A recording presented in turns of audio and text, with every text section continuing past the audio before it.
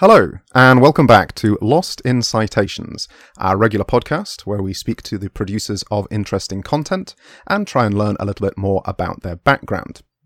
Joining us today is Luisa Seelhofer, who is an junior associate professor from the University of Kyoto. How are you doing today, Luisa? Oh, great. Thank you so much, Chris, for having me here. So I know you from your time at Kyushu University, and I've also been reading your work over the last couple of years as well, so I'm quite well versed in it. Could you give our listeners some of your background and what brought you to Japan? Okay, thank you. I fell in love with Japanese culture when I was about 14, 15 and started to learn Japanese. So it was completely self-study with books and CDs, the old school way. And back then it was not easy to get access to videos or other resources. In this sense, the internet nowadays is such a paradise for language learners. And at the time, unfortunately, I was somehow trapped in the German education system where the path is already decided at the age of 10. Right. And my school was a Realschule, a real school in English, you can say. Like the name says, it's targeted for real jobs like bank accountants, nurses, civil service, and so on. So the academic world was completely out of reach. But after graduation, I went to vocational school and learned to be a foreign language correspondent for French and English, actually. But I couldn't give up my dream to study Japanese at university. So that's why I decided go back to high school, and there is a special high school system for people, for the real people who have their certificate in vocational training. But the problem was that these are extremely restricted and you are only allowed to choose your own area. So in my case, foreign language correspondent was classified as economy, economy area. And I'm a person who is interested in almost everything, but not in economy stuff. So I hate business stuff, and I wanted to change to another discipline, biology and science, but the German system is very strict. So to be allowed to attend, I had to do an additional year with teaching in tractor driving, welding, and even chainsaw training. Several injuries included, I can tell you. Oh my goodness. But in a certain way, I benefited from the whole extra school time because in the meantime, I was in Japan for a short Japanese language course, and the teachers were so great, so devoted to their teaching. So that was when I felt that I want to be a teacher too. Anyway, in these years, I got older and older, and also a little bit wiser. So when the time came, I did not choose Japanese as my major anymore. So that was my initial plan, And I wanted to live and work in Japan and thought, so who needs a person who speaks Japanese and knows Japanese classic text and history? What do the Japanese really need? So Japanese skills are great, but you must have some extra bonus to offer. Or like they say here in Japan, plus alpha, I like this word. You have to offer something, not only Japanese language skill. What about your chainsaw and tractor driving skills? Were they not in demand? Yeah. This 1 year was so crazy. I just needed that for the entrance to the high school system to be able to study biology and science. And then after 3 years, I was able to go to university. Right.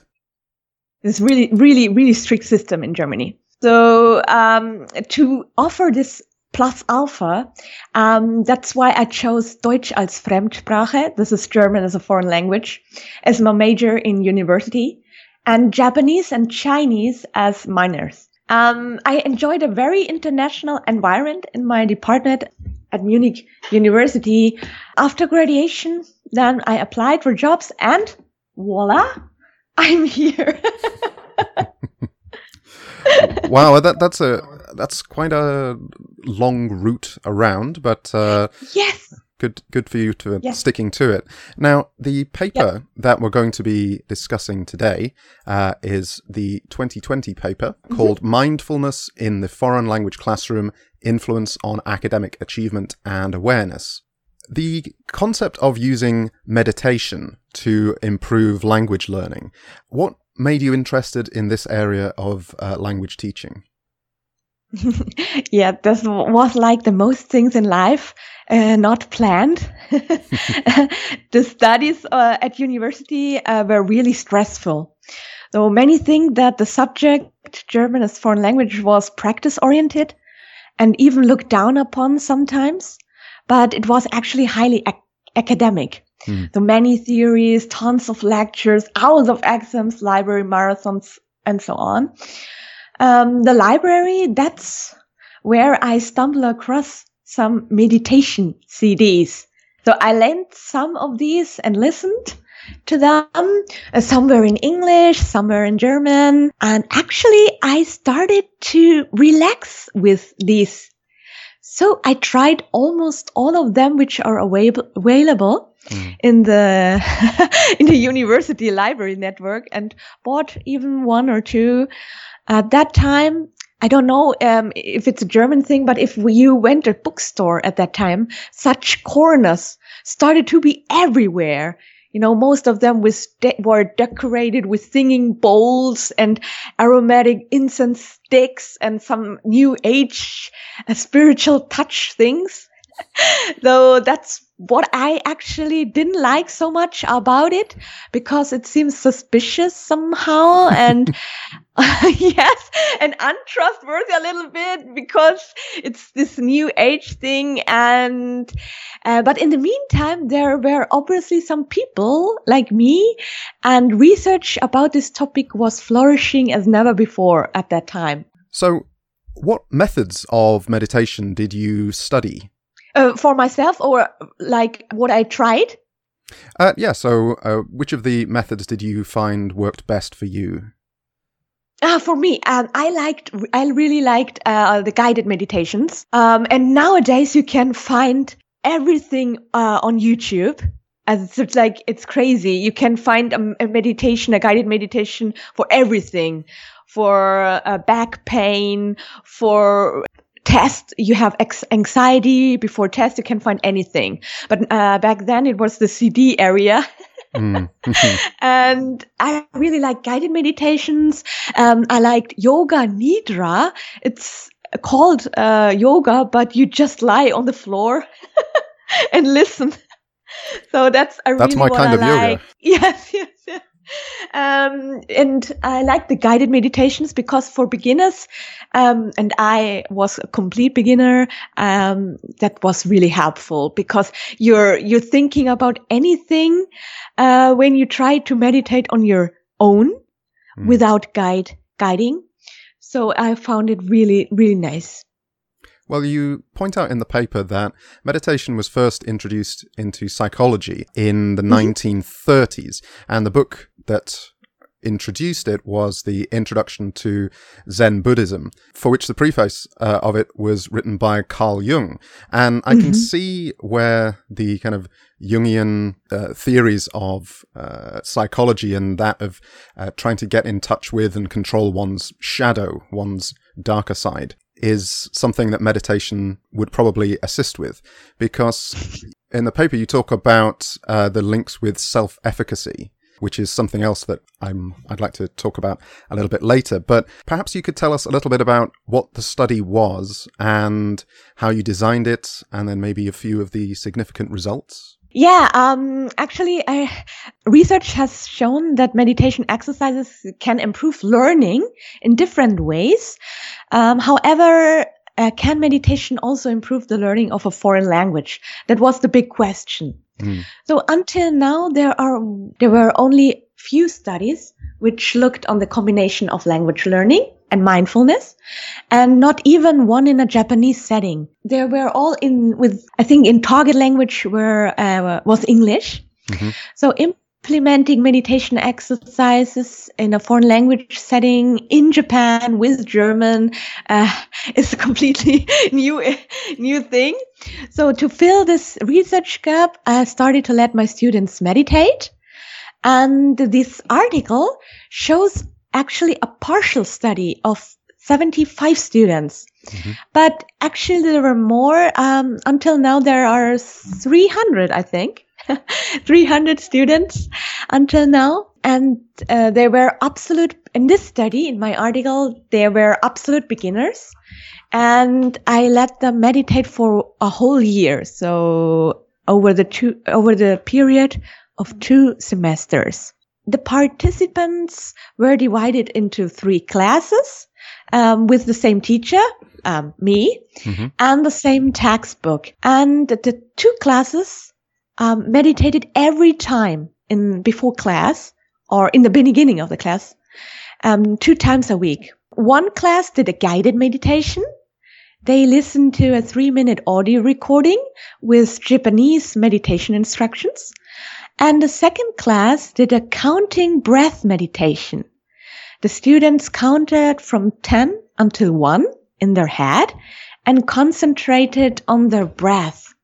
And the third class was the comparison group and had no meditation exercises. And I wanted to test if the meditation exercises had an effect on the language learning.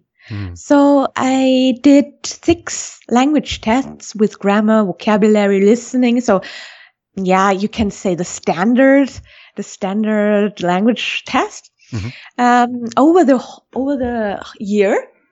And to measure the mindfulness level of the students and the effect, questionnaires was used at the beginning and the end of the first semester. You want to know the effect, what happened, right?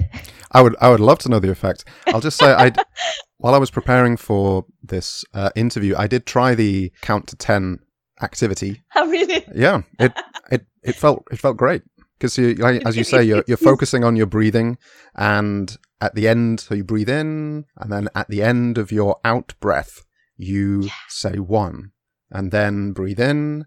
At the end of your out breath, 2. And you're just kind of focusing on that pattern. And I also found it interesting that you noted that if at any time you forget the number, you have to go back to 1 again. So it's a rather strict exercise. But no, it worked. I did feel a lot calmer afterwards. So yes, it would be great to hear some of the results, hopefully successful. Okay. Mm-hmm. So the effect on language learning was it was great that all students make progress with the language learning. That's great. Mm-hmm. All classes. However, the 2 meditating classes had significantly better results mm-hmm. Over the period of 1 year than the class who did not meditate. And there was even a difference between the 2 different methods of meditation. Mm-hmm. So for the mindfulness level, both meditation techniques helped to increase the mindfulness level.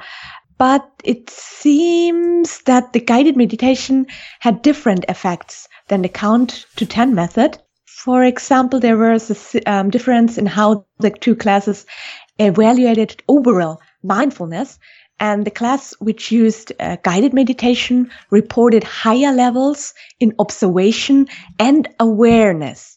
Right. This was really interesting to see. But the good thing is the exercises were perceived very positively in both classes. Oh, that's good to hear. So the study showed that meditation can benefit language learning and boost students' mindfulness level somehow. Well, that's good to hear. Did you continue doing this with your classes even if you weren't studying them? Is this something that you do? Yes. Because I want to have a relaxed and a good atmosphere in my classes, and I saw the results of my study, so I really want to meditate, to let them meditate. Now, in the paper, you quote from previous studies saying that it requires the students to kind of buy into the process, and it mm-hmm. might not work for highly active or, energetic classes. So do you think that meditation kind of suits the university teaching environment better because, the students are a little bit older, maybe slightly more focused? That's a really good question, because actually I expected a lot more resistance by the students, but that was one of the most valuable findings in my study, that they really liked to meditate. And because in 2014, I think, there was an American study where about 70 college students without meditation experience, they were asked to express their views of meditation and conditions under which they might consider trying to meditate and what they find appealing about or not. And they found that time was a major barrier. So the time you take to meditate, they are not willing to take time to meditate. And also the lack of knowledge or the potential misperceptions regarding meditation, particularly in viewing meditation as new age or spiritual trend. So that is why I was surprised how well these meditation exercises were received by my students. And I think you are completely right. I think that's when students, when they are resistant towards the meditation practice, they are unlikely to participate in the exercises. But I wanted to know about this. So last year, actually, I did a study on this very issue. So do the students really feel? What do they feel and think about the meditation exercises? So the paper on this acceptation study will be hopefully published next year, but in Japanese this time. But I can tell you it was totally worth it. So I really found what the students like and what they dislike and what I can improve in the next academic year, when hopefully the online classes or right. Yeah. Given the positive outcome from the study that's reported here, I would guess that it's something that if you continue using it in your classes, you're only going to get better at it, and you'll be better at introducing it to the students, making sure there isn't resistance to it. So this is all a very positive move forward. I was interested to know, in the guided meditation for the 3 minutes of instructions, what kind of instructions were the students given? Oh, yes. Very interesting. It was in Japanese, first of all, because among researchers, there is no consensus on whether one should meditate in the mother tongue or the target language. So some say it would be too stressful for the students at the beginner level. So that's why I chose to do the recordings in Japanese. But now I think that there is actually too little evidence for that. So I will try a new recording. For advanced beginners, maybe new vocabulary could be given, also with examples on the board, because it's very repetitive in nature, the meditation scripts. So repetition is very good for language learning. So this could be used for the practice of target vocabulary or expressions. But in the guided meditations, the script was very just sit down, put your feet on the ground, and actually there was again this breath, focus on breath and relax and don't think about anything. I have an English in my appendix. I think there is an English translation for everyone who's interested. Can write me an email of course, or can see the appendix on the website. And it's very easy. It's like concentrate on your breath, put your feet on the ground, and your spine. Make your spine comfortable, something like that. And your posture, take care of your posture as well. So the paper we're talking about is Mindfulness in the Foreign Language Classroom, Influence on Academic Achievement and Awareness. And the word mindfulness is something that's come up in the podcast a couple of times before, first with Professor Mark Helgeson, and then more recently with Professor Amar Mahboob. To quote from Professor Helgeson's textbook on this, meaningfulness comes in part of what's known as Happiness 2.0, which was developed by Seligman, and has the acronym of PERMA, P-E-R-M-A. So it begins with positive emotion, followed by engagement, relationships, meaningfulness, and then achievement. And this is something that we talked about with Professor Helgeson, and we went through the textbook and several activities that he recommended. One of them is actually the eating of a blueberry muffin with yes. with meaningfulness. The idea being that you savor the experience and you experience it more in a more complete way than simply having it as a snack. It's something that you're actually doing. And I'd like to again quote from Professor Helgeson's book. The chapter on meaningfulness is introduced by a quote from Martin Yan, which says, "Happiness comes when you believe that you have done something truly." So I wonder if you agree with that, and what kind of meaningfulness has done to improve your study or your work. Oh, that's so nice. Yeah, absolutely. I agree. And mindfulness, happiness, they are connected together. Mm-hmm. And mindfulness is the living about in the present moment. Mm. Yeah, it's to be right here, right now, to feel the now. Actually, I have the comparison, the zoom lens. So a zoom lens can zoom out and zoom in. Mm-hmm. Like you can switch your state of mind. You can have a larger perspective on what is taking place. So be mindfully aware of the whole situation. Or you can zoom in and focus on situational details. So focused attention. So I think this the blueberry muffin, right? Mm-hmm.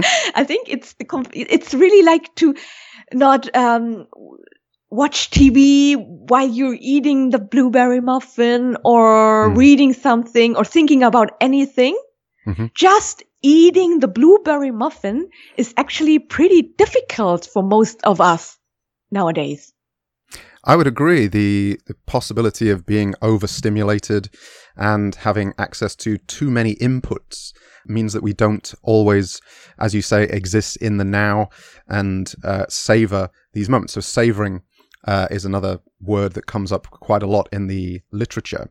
Okay, so this is an area that I would like to ask a little more about, because it's, like I said, it's a theme that has continued through the podcast. And I think mainly because the intent behind this project is to try and bring together people from lots of different fields and see if we can teach each other more about studies and research and things that we might not have known about before, but is going to help us be more successful and also be more happy. What are your plans moving forward? How are you going to, we've talked about some of the ways that you're going to adapt the meditation techniques. Are there any other types of meaningfulness and mindfulness aspects that you're going to bring in to the actual language teaching? Yeah, actually, that's a really, really good question. Because lately there is a discussion going on about meditation and mindfulness training for the teachers, you know, because, let the students meditate and get them a little bit peaceful and focused. But the teachers themselves, some of them are not so focused on the ongoing lesson.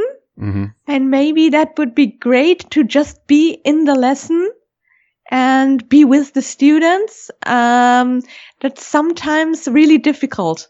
And the meditation mindfulness training for teachers is starting to evolve right now. I think that's a great idea. When you worked at Kyushu University, we often spoke about methodologies and things that we were doing in the classroom and projects that we were doing to try and improve our teaching. And that is something that when you work at prestigious universities like Kyushu University, like Kyoto University, you are working with world-class researchers. and people who have a great amount of skill in their field of study.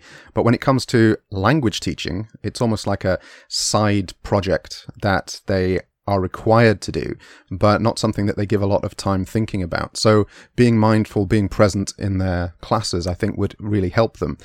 Would you have any hints for our teachers, or if there are any language teachers listening? Are there any hints that people could try today, like the count to 10 exercise that I tried and I found it quite relaxing? Are there any other hints or tips or things that you could give to our listeners that they could start trying today? I really recommend to try anything first. So what's feeling good for oneself, because some people love guided meditations and others hate them. Mm-hmm. They don't want to hear anything. They was just meditate. So maybe try guided meditation. Go to YouTube. Try 10 minutes. Mm-hmm. 20 minutes or 1 hour if you if you want. We'll do that and try different speakers, because everyone has a different meditation guiding style. Mm-hmm. And you have to like the voice. Mm-hmm. And when I go into my classes, I try to take at least 20 seconds. Also when I'm a little bit late, but I try to take 20 seconds and just, okay, this is my class. These students, they come to my mind, and I try to be the nicest person in the room. Yeah. This is always my motto. And then we have the meditation for 3 minutes. So actually I meditate with them. So mm-hmm. It's pretty good for me. I agree with you on that one. And that is a very good method of being present in the class, to kind of slowly shut out. And it can just take about 20 seconds or 30 seconds or maybe a minute, but slowly shut out all the other things that are going through your mind, the meeting you have to go to, the paper that you're writing, the research project you have to set up, and just be present in the classroom. And like you say, be focusing on the students who are there in front of you. I don't know if I could ever be the nicest guy in the room, but I'll keep working on that one. Yeah, that's always my motto. So you have to find your own. Absolutely. I'd like to ask you about the process of publishing your paper. So once again, the paper that we're talking about is Mindfulness in the Foreign Language Classroom, Influence on Academic Achievement and Awareness. About how long did it take you from thinking about, writing this paper or which journal you might want to put it in, and finally getting it published? Oh yeah, that's a good question. Actually, it like eternity. And really, it was quite a journey.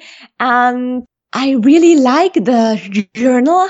I submitted first to another journal. Mm. And that's not our scope. That's not the journal scope. Please go on. Okay. And so I tried language teaching research, mm-hmm. and I was really, really happy when they accepted. But I have to say it took really, really long. I think I waited 5 months for an answer. Mm. Yeah. Yeah, it really can take a long time, and it does take a lot out of you as a person, as a researcher, when you get a rejection and you then have to start the whole process. Sometimes you have to reformat the paper, you have to change a few of the sections around. But I've just found the message that you sent me, which was, I can finally announce my article has been published, and I'm counting 13 exclamation points after it. So I think you were pretty happy about that one. So really, yeah, maybe it was expressing my feelings pretty well, I think. and then a gif of a banana saying thanks a bunch. So that was very nice. So you can see in what state of mind I was at that time. 100%. Maybe I should. I really meditated a lot in this time actually, and that was helping me. I'm not surprised. So how about your writing process? Are you always in the process of submitting a paper and then while you're writing another one, and is it an ongoing one, or do you try to complete one paper, get it published before you start working on the next one? Yeah, I admire these people who can do that, but actually I'm writing 6 articles right now, and all are in the somewhere in the middle of. Yeah, I admire people who can do their paper and finish it and focus on just one. 6 might be a record. I mean, I thought I was being a bit ambitious with 3. 6 might be a new record. Maybe I should ask that to all of my interviewees and see if we can find out who actually is the most productive person. Are they all on the topic of meditation and mindfulness, or do you have any other minor interests that you're following? I have to force myself to concentrate on just one topic because I have interest in anything. I'm interested in everything with teaching, and I try to limit myself, but 4 of them are on mindfulness. Yes. Are they working with students or teachers or both? Actually, one is the following study where I switched the meditation technique. So in this study, in the article we are focusing here in this podcast, I had the students meditate for 1 year. But in the next study, I changed the meditation technique in the winter semester to see what happens. This is the second study. This was really interesting what happened. It will be published hopefully next year. This time in German. So I have to switch all the language all the time. So otherwise I get bored. So the next one is a literature review on language teaching and mindfulness and learning as a literature review. And other two are in Japanese about the acceptance. That's an interesting thing that you're 6 papers in 3 different languages, but you also have the experience of education in these 2 countries as well. How accepting do you think, you mentioned before that the German education system is quite strict, and while you may leave the school with a high qualification in welding and agricultural activities, it might not lead you to the career that you were actually expecting. How accepting of meditation and improving mindfulness do you think that educators in Germany will be? Oh, that's a really good question. I think the teachers, not the university professors, because they are actually very up in the sky. I think the teachers in normal schools are pretty open. Right. I think. There are some mindful schools opening lately. Everything is happening in the schools, not in the universities. It was interesting at the start of the podcast that becoming a university professor didn't sound like that was classed as a real job. So yes.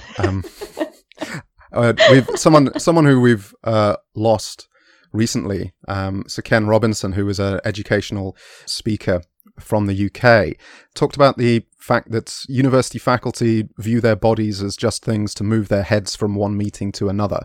So it's possible that while they could receive some advantage from more mindfulness, that you think maybe it's probably the high school teachers who are more likely to accept it. Yeah, like you say, they are more real. Yeah. Well, I hope nobody feels offended here in this podcast. I'm sorry. Well, I'm a university professor, and I completely agree with your assessment. To finish this interview, I want to focus on the final part of the PERMA acronym, so the A, which stands for achievement or agency. In your career, What would you say is going to be, or have you already had, something that you think is your greatest achievement, or what are you working towards? Wow, that's an interesting question. Well, shall we break it into two then? What would you say has been your greatest achievement up to now? I think my greatest achievement until now is to having the pleasure to work with some of the brightest students in whole Japan. Mm-hmm. I really love my students. They are all so wonderful. And I think the Kyoto students, and also, of course, Kyushu University students were also so great. Thank you. But I'm really honored, actually. I'm really honored to be allowed to teach these great young people. Also, how about in the future? How do you think that meditation and mindfulness is going to help you achieve more in your job or in your language learning? I believe that you're learning Chinese as well. Oh, yes, right. Lately, for my Chinese studies, I love to listen to Chinese guided meditations. Right. I enjoy it because I can learn and relax at the same time. And it's really great because it's slow and it's repetitive and soothing, and you can really learn and train your listening skills. And I think Chinese is really beautiful and can relax really good, really great. For my work, actually, meditation research has shown so many benefits, like lower blood pressure or cholesterol levels, relieving depression, and so on. Actually, there's so much research out there now. Sometimes I feel overwhelmed by myself. But for me personally, I mostly benefit from relaxing and the help with overthinking. So it showed me that I cannot control my thoughts, and even my next thought is not under my control. So I can take a step back and just observe the present moment. And that is really, really helpful for my job as well. I completely agree. And I'm definitely going to try more of these techniques in my daily routine. As you pointed out, right now we are doing online classes, but that doesn't preclude the possibility of starting your class with a little bit of mindfulness activities. And so I encourage our listeners to take a look at the materials that are available online. As you say, there's plenty there. Or check out Mark Helgeson's book, English Teaching and the Science of Happiness, all about positive psychology. But I'd like to say thank you very much for our guest joining us today. The paper we've been discussing is Mindfulness in the Foreign Language Classroom, Influence on Academic Achievement and Awareness. Thank you for your time today, Louisa, and I wish you the best of luck in your future work. Thank you so much, Chris, for having me here. And I wish you all the best and a mindful life. Thank you very much. Thank you. If you'd like to contact the show, the best place to find out about us is our website, lostincitations.com. Here you can learn more about the background to this project and how you can get involved. Our hope is to help academics, educators, and online content producers get in contact with each other.